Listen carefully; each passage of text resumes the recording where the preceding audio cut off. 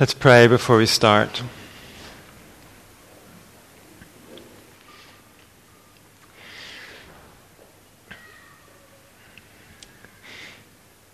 Father, we realize the things we're going to talk about tonight may make some of us feel awkward. We know this topic, maybe more than anything else, has the capacity to get under our skin because these things are so close to our heart. And so I pray that you will help us. We realize too that the perspective we get from your word on this topic is very, very different from the perspective we are fed outside the church every day. So I pray that you will help us. I pray that each of us will be open to what your Holy Spirit might say to us and what your word says. I pray that your Spirit will take the passages of the Bible that we look at and the things we think about and apply them to each of us. And we ask this for your glory. Amen. Today we're continuing this series called Habits of Discipleship, doing one a month.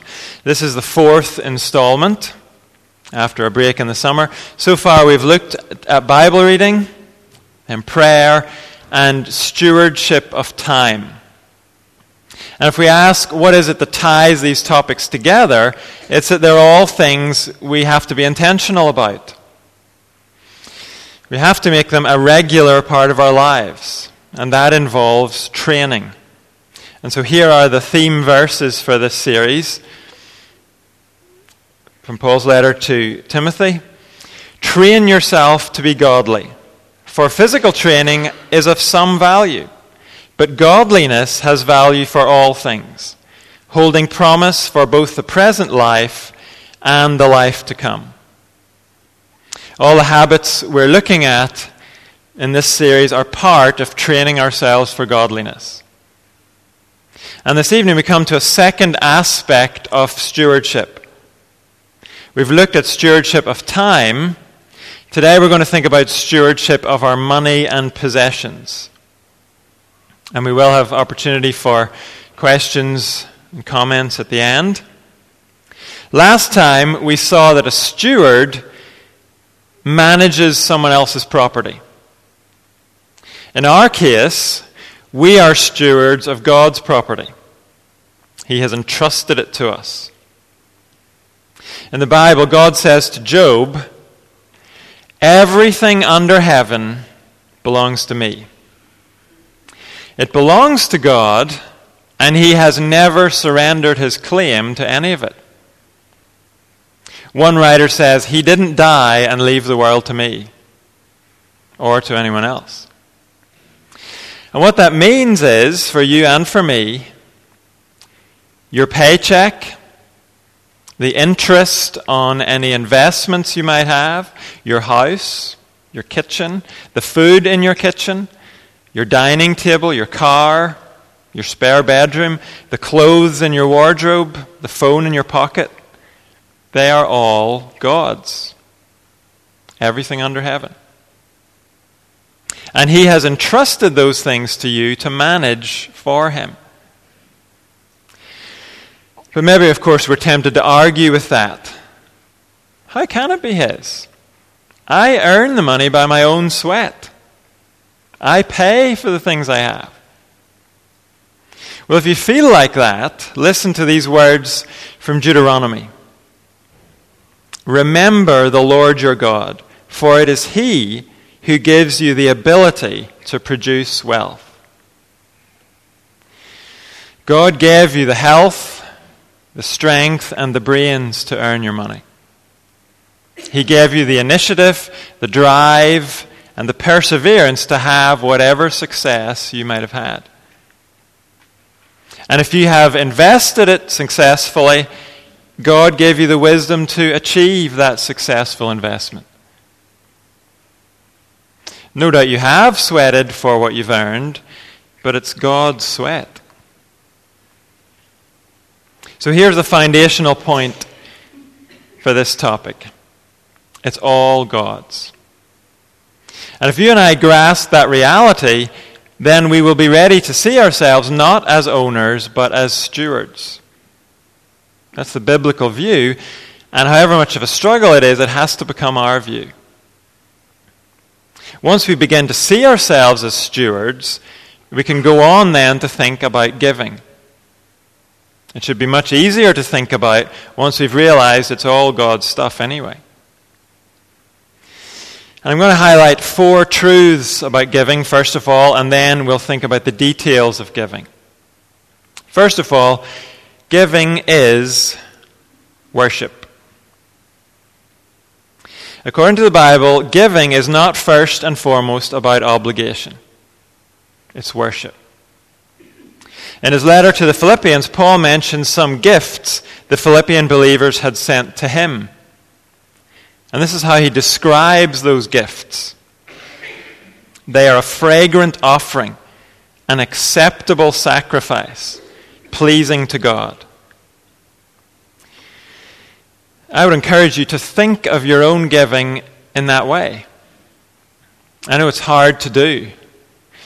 It's easy to do it without really thinking.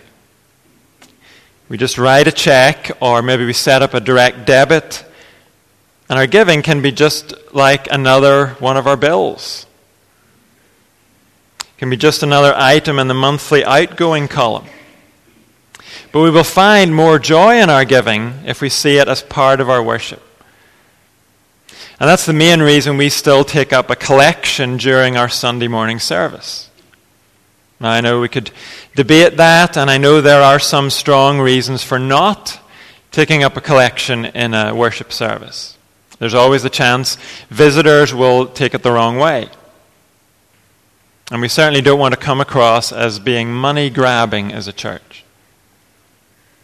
But I think the danger of being misunderstood is far outweighed by the symbolism of the giving. It's a reminder that we worship with our wallets as well as with our voices. So if you normally give once a month, that's fine. But I would encourage you to find some way of reminding yourself that giving is worship. Maybe take time to pray while the offering is being collected each week, even if you don't have anything to put in. Use that opportunity to tell God you're glad to have given what you gave this month. Tell him you believe he's worthy of what you've given. Ask him to make you an even better steward of what he's entrusted to you. Don Whitney says, "Give like you mean it." Hopefully we mean what we pray and what we sing. So let's mean what we give as well. And that will probably mean we find ourselves reconsidering what we give. One preacher says, your use of money shows what you think of God. So what does my giving show about what I think of God? Am I giving begrudgingly? Or am I eager to give because God is so worthy? And of course, giving isn't restricted to just money. When we open our home for hospitality, for example, that's giving, and that's also worship. But whatever I'm doing, if I'm a reluctant giver, it's probably because I'm not totally convinced God is worthy.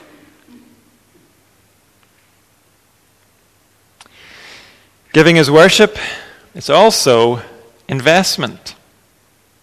Every single one of us is investing all the time. We invest in experiences like holidays and nights out. We invest in stuff like houses and cars and clothes and gadgets. We invest in savings and stocks and pensions. And none of that is wrong, not at all. But the Bible says Jesus has given us a much more significant investment opportunity. Much more significant than any of the things I just mentioned. This is what he says in Matthew 6. Do not store up for yourselves treasures on earth, where moths and vermin destroy, and where thieves break in and steal. But store up for yourselves treasures in heaven, where moths and vermin do not destroy, and where thieves do not break in and steal. For where your treasure is, there your heart will be also. Notice, Jesus does not say investment is a bad thing. He doesn't tell us not to think about investing.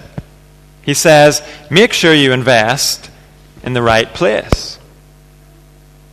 Invest in the one place your investment is going to be eternally secure. It is not wrong to invest on this earth. We all do it every day.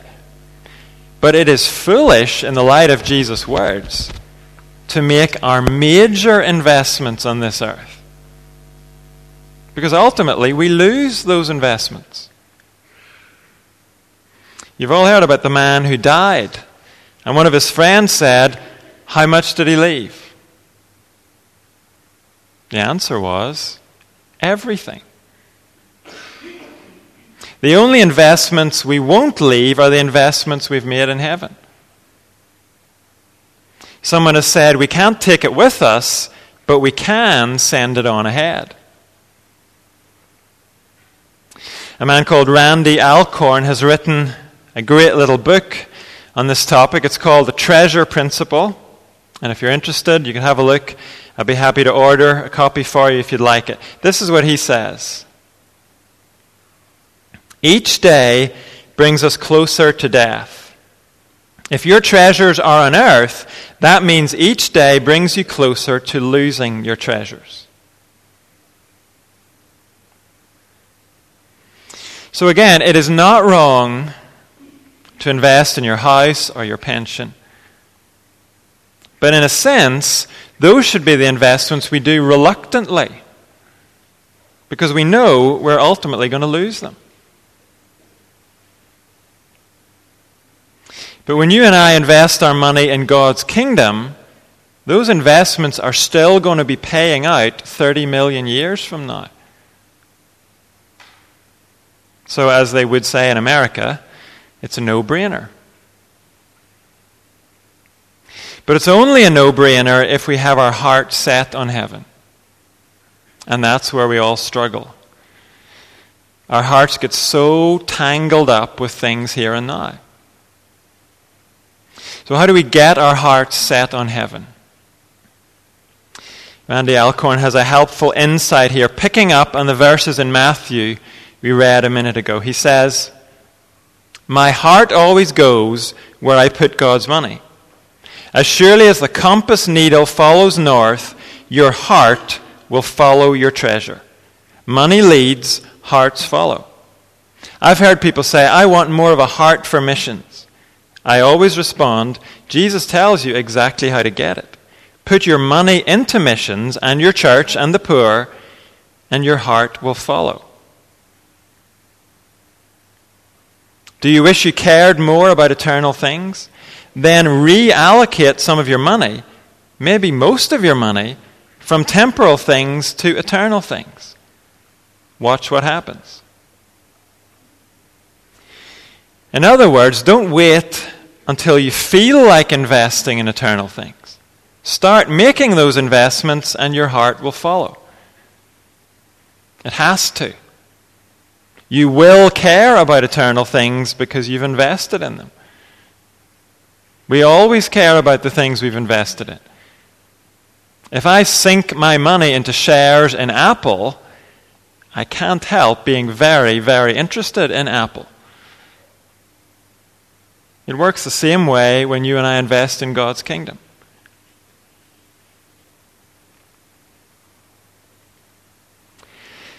Giving is worship, it's investment, and it is obedience. I didn't mention this first because the Bible puts the emphasis on the privilege of giving rather than on the duty. But it is still true, giving is not optional for God's people. In 2 Corinthians, Paul talks about the offering, an offering that he's taking up to give to the church in Jerusalem. And he says to the Corinthians, they're one of the churches contributing, Because of the service, that's their contribution to the offering, because of the service by which you have proved yourselves, others will praise God for the obedience that accompanies your confession of the gospel of Christ, and for your generosity in sharing with them and with everyone else. Paul says their giving was generosity, and it was also obedience. God's people are commanded to give. Like I said, that's not where the Bible puts the emphasis when it talks about giving. But it is there. Giving is worship, it's investment, it's obedience, and it's liberating. Money and possessions can enslave us. When we don't have them, the desire for them can consume us. And when we do have them, the burden of maintaining and increasing them, that can make us miserable. Randy Alcorn talks about the tyranny of things. Maybe you felt that. But if you don't know what I'm talking about, I'm going to give you an illustration of the way things can become a heavy burden to us. Material things. Some of you may have heard of the preacher John Ortberg. This story is from him. He says, many years ago, early on in our marriage, my wife and I sold our Volkswagen Beetle to buy our first really nice piece of furniture. It was a sofa. It was a pink sofa. But for that kind of money, it was called a mauve sofa. The man at the sofa store told us all about how to take care of it, and we took it home. We had very small children in those days. And does anybody want to guess what the number one rule in our house was from that day on? Don't sit on the mauve sofa. Don't play near the mauve sofa. Don't eat around the mauve sofa. Don't touch the mauve sofa. Don't breathe on the mauve sofa. Don't think about the mauve sofa. On every other chair in the house, you may freely sit. But on this sofa, the mauve sofa, you may not sit. For in the day you sit thereon, you will surely die. And then one day came the fall. There appeared on the mauve sofa a stain, a red stain, a red jelly stain. My wife called the man at the sofa factory, and he told her how bad that was. So she assembled our 3 children to look at the stain on the sofa. Laura, who was then about 4, and Mallory, who was about 2.5, and Johnny, who was maybe 6 months. She said, children, do you see that? That's a stain. That's a red stain. That's a red jelly stain. And the man at the sofa store says it's not coming out. Not for all eternity. Do you know how long eternity is, children? Eternity is how long we're all going to sit here until one of you tells me which one of you put the red jelly stain on the mauve sofa. For a long time, they all just sat there until finally Mallory cracked. I knew she would. She said, Laura did it. Laura said, no, it didn't. Then it was dead silence for the longest time. And I knew that none of them would confess to putting the stain on the sofa because they had never seen their mom that mad in their lives. I knew none of them was going to confess to putting the stain on the sofa because they knew if they did, they would spend all of eternity in the timeout chair. I knew that none of them would confess to putting the stain on the sofa because, in fact, I was the one who put the stain on the sofa. And I wasn't saying nothing. Not a word. I appreciate that story because it connects with me in a special way. About 1.5 years ago, we bought a new sofa. And our cat, some of you have met our cat, Our cat very quickly realized just how precious that sofa was to me. And so every day he looks me in the eye, and then he sharpens his claws on the sofa. Probably most of us have had similar experiences. We buy something expensive, something we've longed to have for a long, long time, and we find it becomes like a ball and chain. I genuinely never thought twice about our old sofa. And probably because of that, the cat never touched it. Maybe you've had the experience of getting a new car, and suddenly you are stressed about scratches, or about somebody eating ice cream in the back seat. Obviously, it is not wrong to buy a couch or a new car. But the more you and I invest in those things, the more we care about them. And the more we care about them, the more of a hold they have over us. The more we fret about them and stress over them. A neighbor of ours, or at least he owns a house next to us, also has a villa in Spain. But that villa has become just one more responsibility for him to worry about. He goes out there a few times a year, but instead of relaxing, he says, he spends all the time working on the place.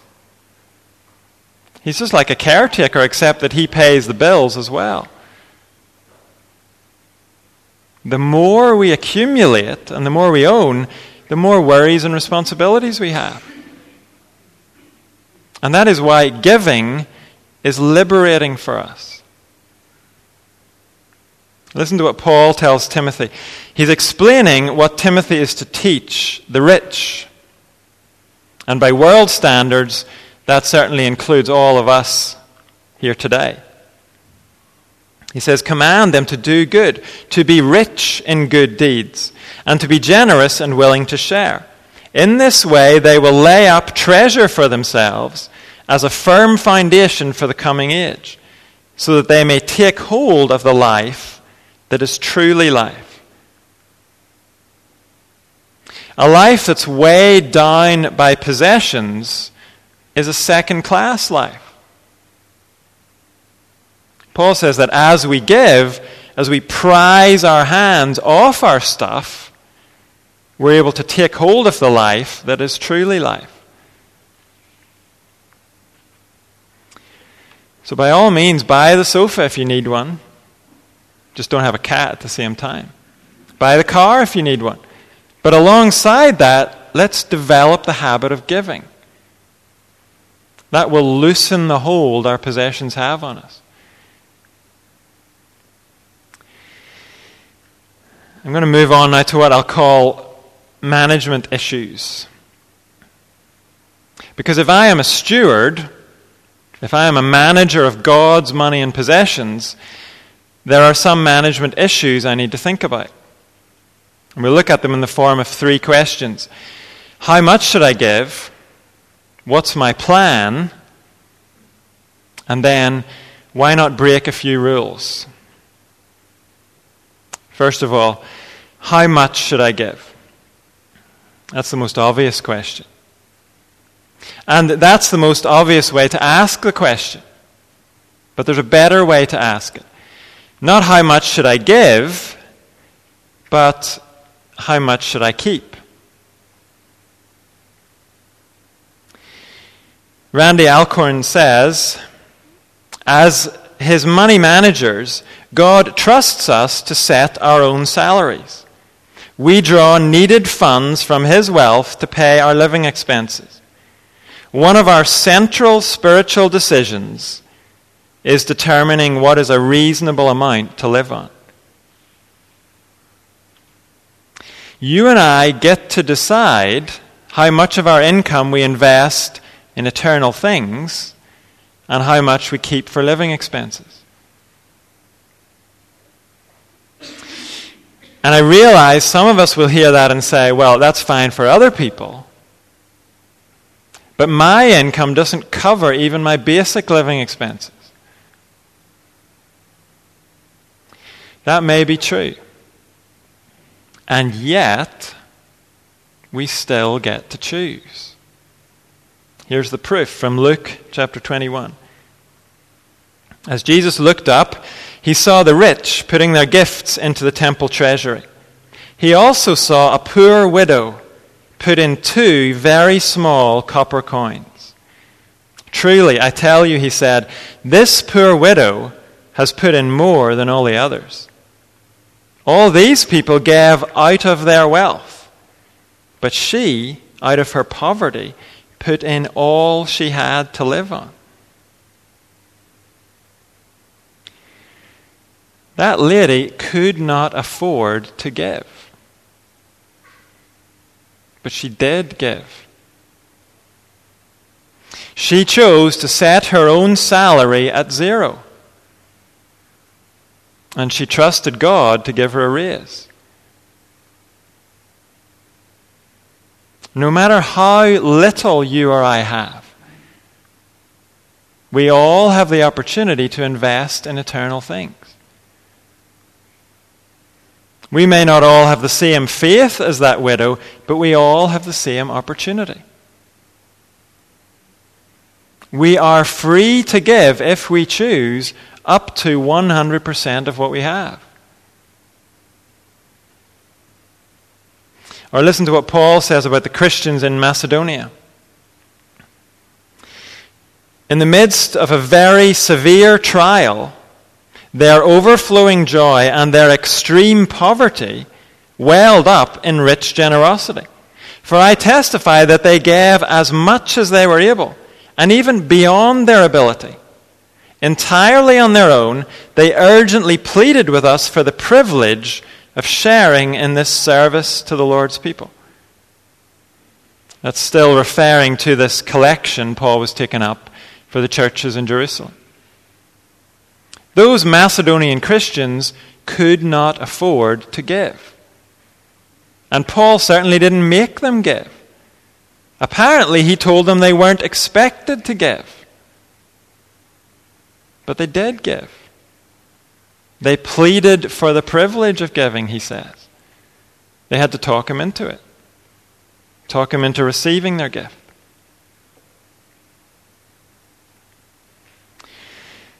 So the first management issue is to recognize the opportunity we have. God has not said to us, here's what percentage I allow you to invest and treasure in heaven. And you have to invest the rest in this world. We don't have to keep any of it. We are free to send it all on ahead if we want. So with that understanding, we can ask our second question. What's my plan? Giving is like all the other habits of discipleship we've looked at. It has to be planned or it won't happen. It's great to get fired up and say, yeah, investing in God's kingdom, definitely. But then we have to get out our calculator and we have to make a plan. And I realize that will be easier for some of us than for others. Depending on your line of work, maybe you have a very unpredictable income. But if you find that you can manage monthly bills, then use the same system for monthly giving. And some people are under the impression Christians are supposed to give 10%, called a tithe. And the requirement of a tithe does appear in the Old Testament law. But what we often don't realize is that the tithe was a baseline. It was a starting point. Because Israelites also brought free will offerings on top of the tithe. So we should think of the tithe the same way, as a starting point for our giving. Someone has said, giving 10% sets us on the path. It's not the ceiling of giving, it's the floor. It's like a toddler's first steps. So if you've not been in the habit of giving, take a step of faith and start giving 10% of your income. On the other hand, if you are in the habit of giving and you've always stopped at a tithe, take a new step of faith. Push on to a higher percentage. If you're already giving a higher percentage, see how much higher you can go. And I should make it clear, I am saying all this with absolutely no idea what any of you are giving. I genuinely don't know any of your details. I'm saying this because the New Testament describes giving as a skill we can all get better at. It's a privilege we can all enjoy more of. Paul wrote this to the Corinthians. Just as you excel in everything, in faith, in speech, in knowledge, in complete earnestness, and in the love we have kindled in you, see that you also excel in this grace of giving. Paul says you and I can go beyond just ticking the box when we give. We can learn to excel at giving. One writer says, you've heard of prayer warriors. What about giving warriors? Why not? No one learns to excel at anything just by doing it when they feel like it. We learn to excel by practicing consistently. That's how it works with giving too. We give when we just don't think it's possible. And then we find out we didn't die. And we have the confidence to give a little more. That's why if you are Christian parents, it's good to teach your kids about giving. Help them to learn the habit early on. Maybe you feel uncomfortable getting your kids to do that. But I assume you make them brush their teeth. You make them go to bed. So if you teach them that hygiene and sleep are important, why should they miss out on learning the privilege of giving?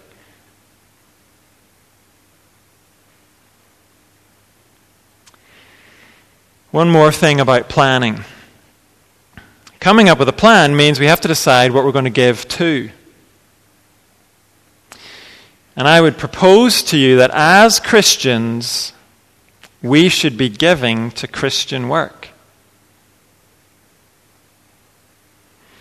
Yes, God cares about a lot of different things. He cares about the whales. He cares about the stray cats and dogs and the lifeboats and many, many other worthy causes. I'm not saying that flippantly. God cares about all those things. But here's the thing. Non-Christians will support those causes. They do support them. Non-Christians are not going to support gospel causes. They will not give their money to gospel ministry. So let's divide the responsibility. Let non-Christians support those other worthy causes. And let's make it our responsibility to support gospel causes. And I'm not suggesting we throw money at every Christian cause or every Christian appeal. That's unwise. When you give to things that claim to be gospel causes, it's wise to do some research. Look into what they are actually doing with the money. Find out what they stand for. Take an interest in the things that you give to. As a church, hopefully you realize we support quite a few different ministries around the world. And by doing that, we're saying we are confident these ministries are all doing good work. And we try to have people from those ministries come and speak every couple of years. And we as church leaders want to be accountable in the way we use the money you give here to this church. We want to be open about the finances. We want you to feel confident we are using the money well. Church meetings give you a chance to ask questions. So this Thursday, you can ask Dave anything you want. Finally, as you think about how much you give and as you make your plan, here's one last question to think about. Why not break a few rules? And here's what I mean by this. In the society we live in, there are lots of unwritten rules about how we should use our money. There are lots and lots of expectations. We grow up surrounded by them. And some of us never stop to realize we don't have to go along with those expectations. We can break those rules about how we use our money. We can stop and recognize that this world wants God's money. And we can refuse to give it what it wants. I'll just throw out a few of the rules we run into. One unwritten rule says, if you can't afford something, go into debt to get it. Now, it's virtually impossible to avoid all debt. If you want to go to university or own a house, you will end up with debt.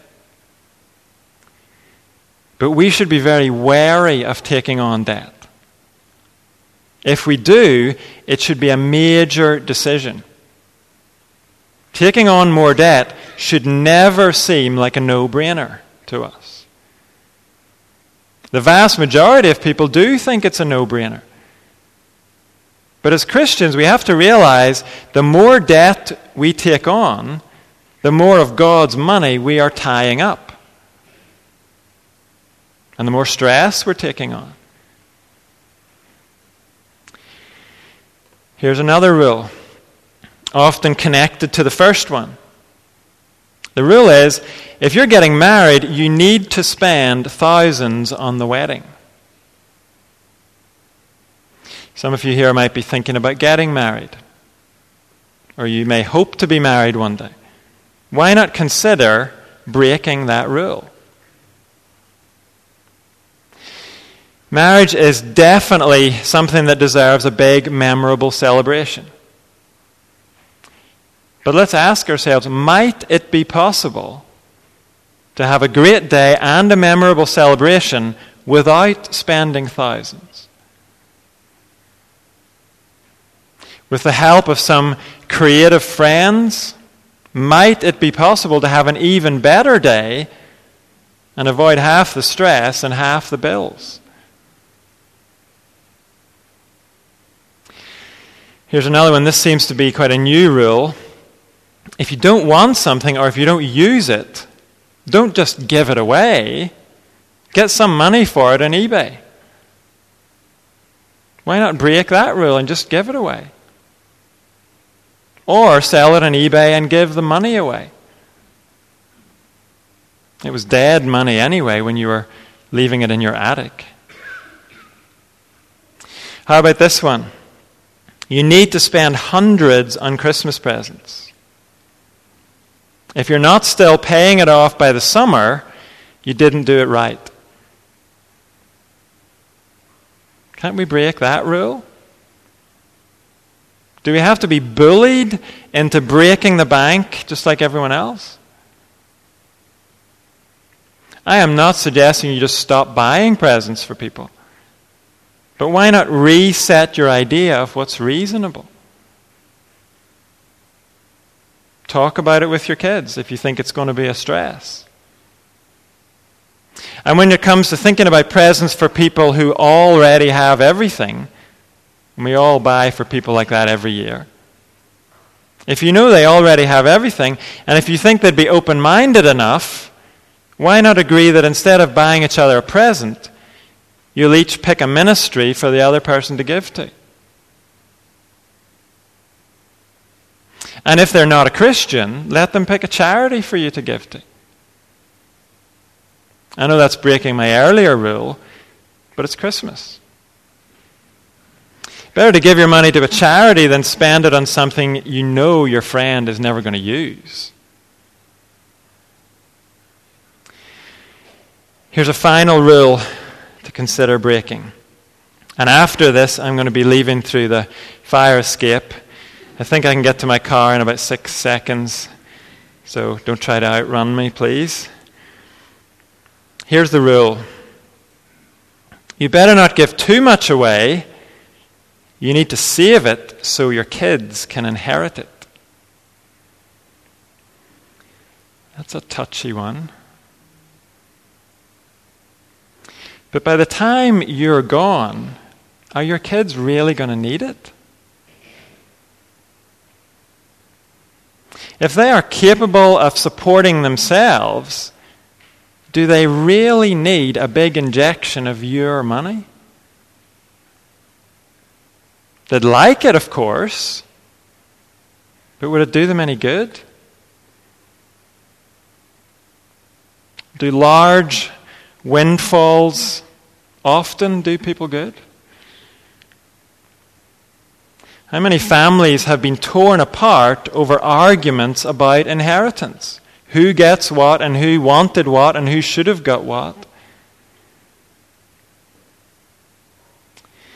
Alcorn puts it like this. The money you've generated under God's provision doesn't belong to your children. It belongs to Him. After all, if your money manager died, what would you think if he left all your money to his children?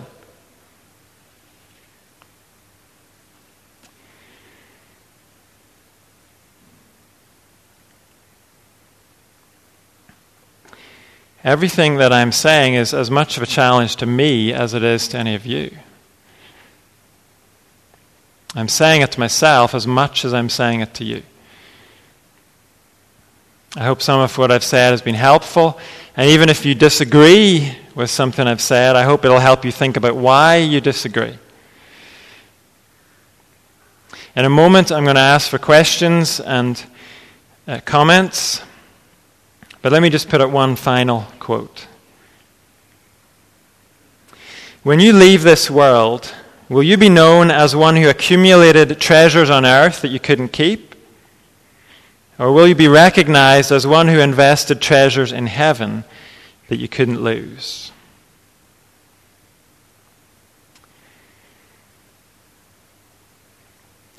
So any questions, comments, arguments are fine as well.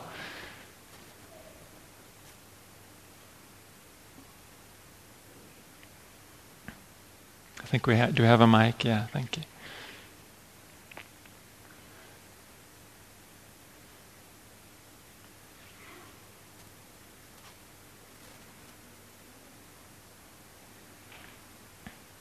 I know money is supposed to be one of the 3 things you never talk about, isn't that right? But we're all friends, we could talk about it.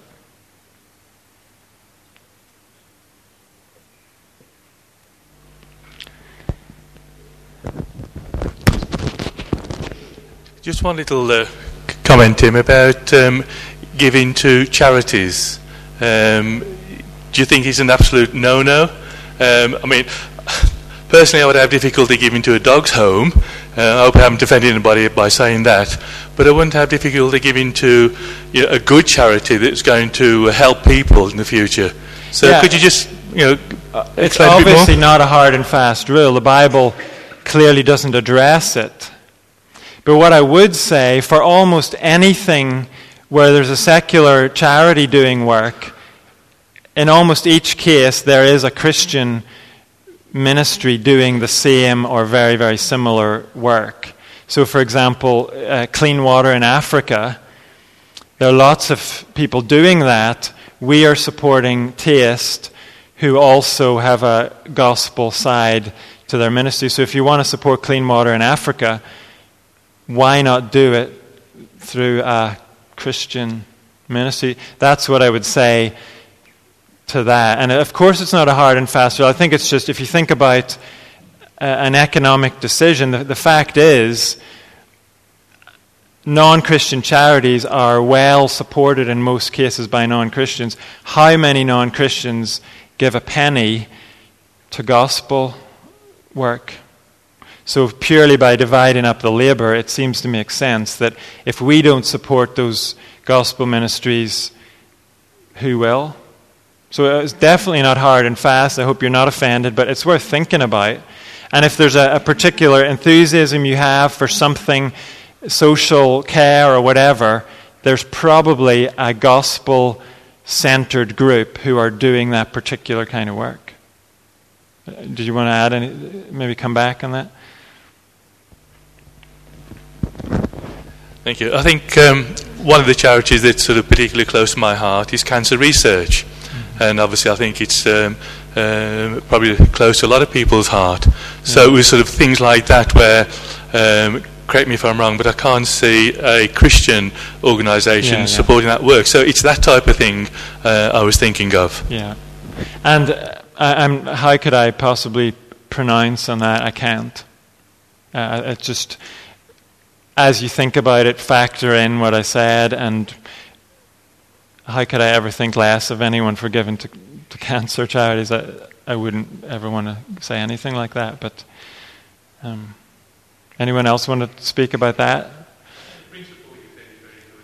Yeah. Well, all of these things, there are things for us to go home and think about and ask God to give us some insight and to tinker with what we do in our own lives. That's what this is for. It's not for me to give you an extra set of rules for how you do things. It's maybe just to spark off our own thinking and our own prayers about it.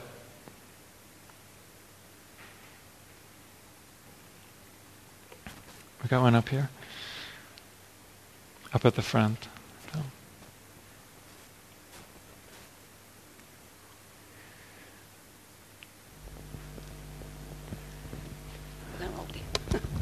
Just so everyone else can hear you, Margaret. Okay. You can have that back then. Although I'd got loving parents, I was brought up in real hard poverty and hardship. We lived in service tenancy homes and we moved about from place to place. If I wanted a new pair of shoes, my family couldn't afford it. They used to cut the toes out in my shoes so they'd last me a lot longer. And the same applied to my sister. We never had blankets on the bed. They were always all coats. And now I feel I need to invest money into my children so they don't see poverty like that. And it can be poverty. It can be seen again because everything goes around in circles. So my investment is most important for my children. Am I doing wrong? Oh, are you doing wrong? So, this is something all of us... It's not for me, because as I said, the Bible says we're to give, but then it spends its time talking about the joy of giving and those kind of things. And there's absolutely no doubt, I think I quoted from 1 Timothy, Paul says there that we do have a responsibility to provide for people who are dependent on us. So if our family doesn't get fed because we've given to another family, well, we've kind of missed our first priority there. So it's for each one of us to decide how much we keep, what we use it on. It's not a thing that I can give pronouncements about at all.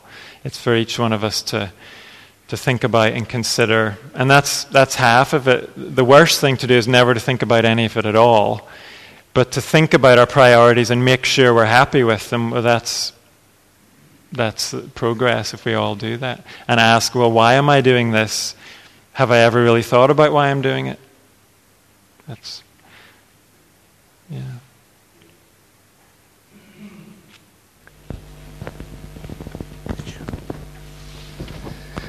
We knew an old lady who had a son who wasn't a Christian.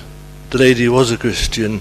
The son used to take care of her money when she wasn't able to, and this lady used to put quite a bit of money to the church, being very conscientious in doing so. But the son used to get quite sore about it because he thought the church was not stealing of her, but influencing her wrong to put her money into the church. That's one way that which does happen. I suppose I don't know how many situations you could come across that does happen, but I was very much aware of that happening with that lady. She's passed on now, but her son was very sore about giving so much money to the church. Thank you. Up at the front here as well, Tom. Thanks.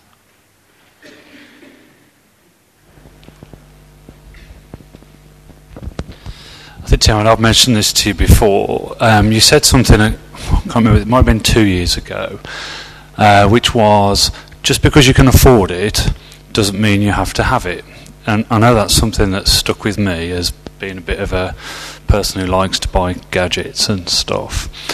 And I think just listening to some of the comments about,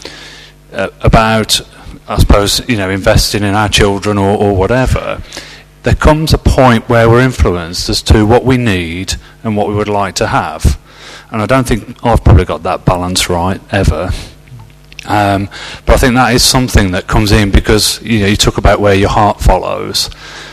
We are heavily influenced by those around us and what people think, right, wrongly in a lot of ways. But, that question of contentment with what we have because we need it and what we have because we like it. And again, like you said, it's not that nice things are wrong, like mauve settees. Not that I'd rather. We have got one in our house, haven't we? Yeah. But we are allowed to sit on it. But I've never got to sit on it. Do you move it out of the room when I come out? It was badged up as called a cuddle chair because it's not quite a three-seater. Oh, yeah. Okay, yeah. So it's that one. So it's, there's a whole question, isn't there, like you say, where we examine ourselves as to, do we really need it, or is it, something that we don't really need, or any of us, and how we use, the money that we have in that side of things. Thank you. We would all love, I'm sure, a page in the Bible that said, if you earn this much, give this much. If you have this, do this. That would be so much easier. But God wants us to grow and develop and depend on Him, and so He has left it very much for us to work out between ourselves and Him. And I think in the long run that's better for us than a page of sums that we just stuck to and felt contented with. Just to mention the throwaway culture today. I mean, particularly as older people myself, I'm getting a lot of hand-me-ups these days from my kids. So I've got an iPhone, which was free for me. But I do think, in a way, we ought to measure how much we're throwing away, not just food or everything else, but all of our gadgets, that we're upgrading stuff at a regular basis when we probably don't need to. Yeah, it's helpful. And just another comment, something that was brought home to me over the summer. Very often, if we're interested in something, we can spend a lifetime collecting it and obsessing over our collections. But the fact is, when we go, it's unlikely whoever inherits our precious collections is really going to be as interested as we were. And a lot of it is going to end up in the tip. We were in a second-hand bookshop over the summer, and this guy came in with 6 black bin bags jammed full of books. And this particular bookshop didn't pay for books. They give you store credit. And he came in and he explained that he had been, I guess his parents had died. He had inherited the house, and this was really their lifetime library that they'd collected over a lifetime. He bagged it up and threw it away in the shop. When he left, the guy behind the counter said, well, I don't want this, I can't use it. He took it to the charity shop across the road. They were closed. It probably ended up in the skip. So that's something to think about as well. The stuff that consumes us, it's probably going to end up in the skip.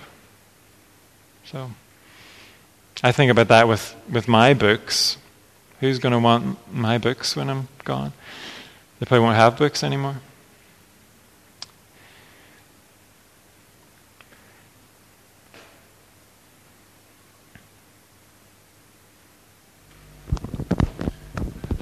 In Paul's writings, he says that God is not unjust to forget your labour of love, in that you have done and do minister to the saints. And in the case of Cornelius, he was a man who prayed often and gave much alms to the poor, and those things came up for a remembrance before God. And also when Paul went up with the question about circumcision to Jerusalem, one of the things that the apostle said to him was that he shouldn't forget the poor, and Paul says that he was forward to do that. So just an encouragement from the scriptures for giving. Yeah, thank you.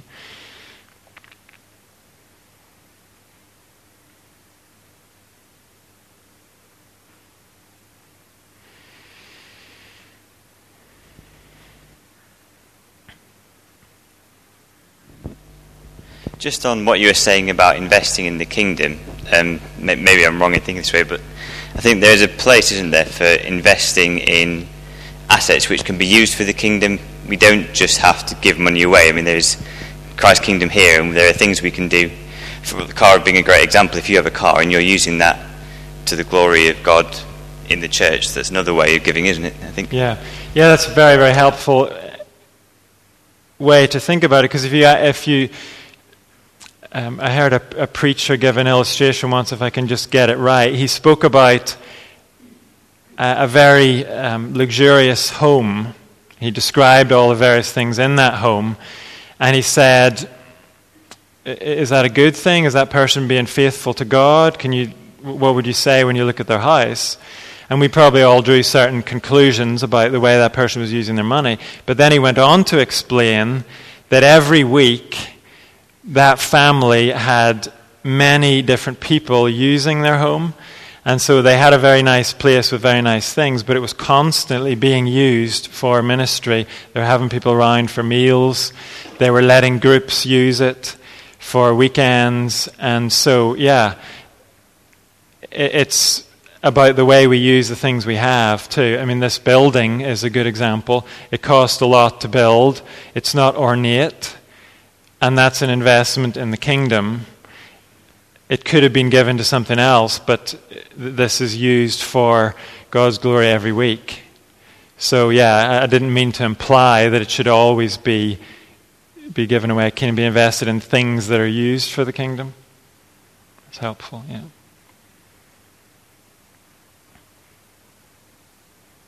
Any final thoughts, comments? Well, like I said, if you are at all interested, you may, of course, not want to touch it after what I've said, but if you are interested, I love this book. It's very easy to read, very short, and it definitely made me stop in my tracks quite a few times as I read it, but it's not done in an aggressive way. It's easy to read, so you could ask me if you want me to get you one of those, but let me pray before we eat our food.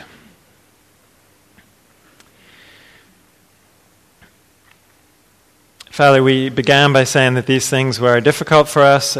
We feel awkward about them sometimes. We feel challenged, and maybe because we feel challenged, we want to either not think about them or push it away. But we pray that you'll help each one of us.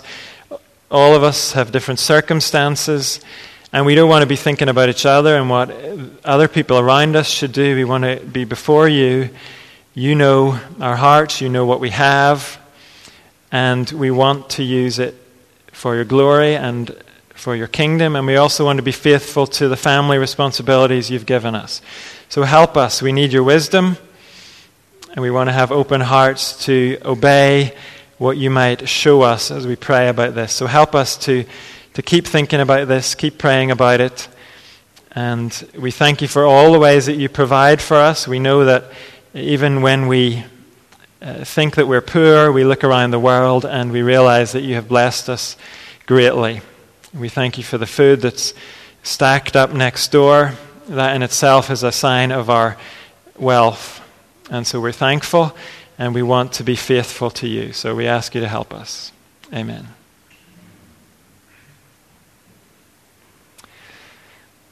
Thank you.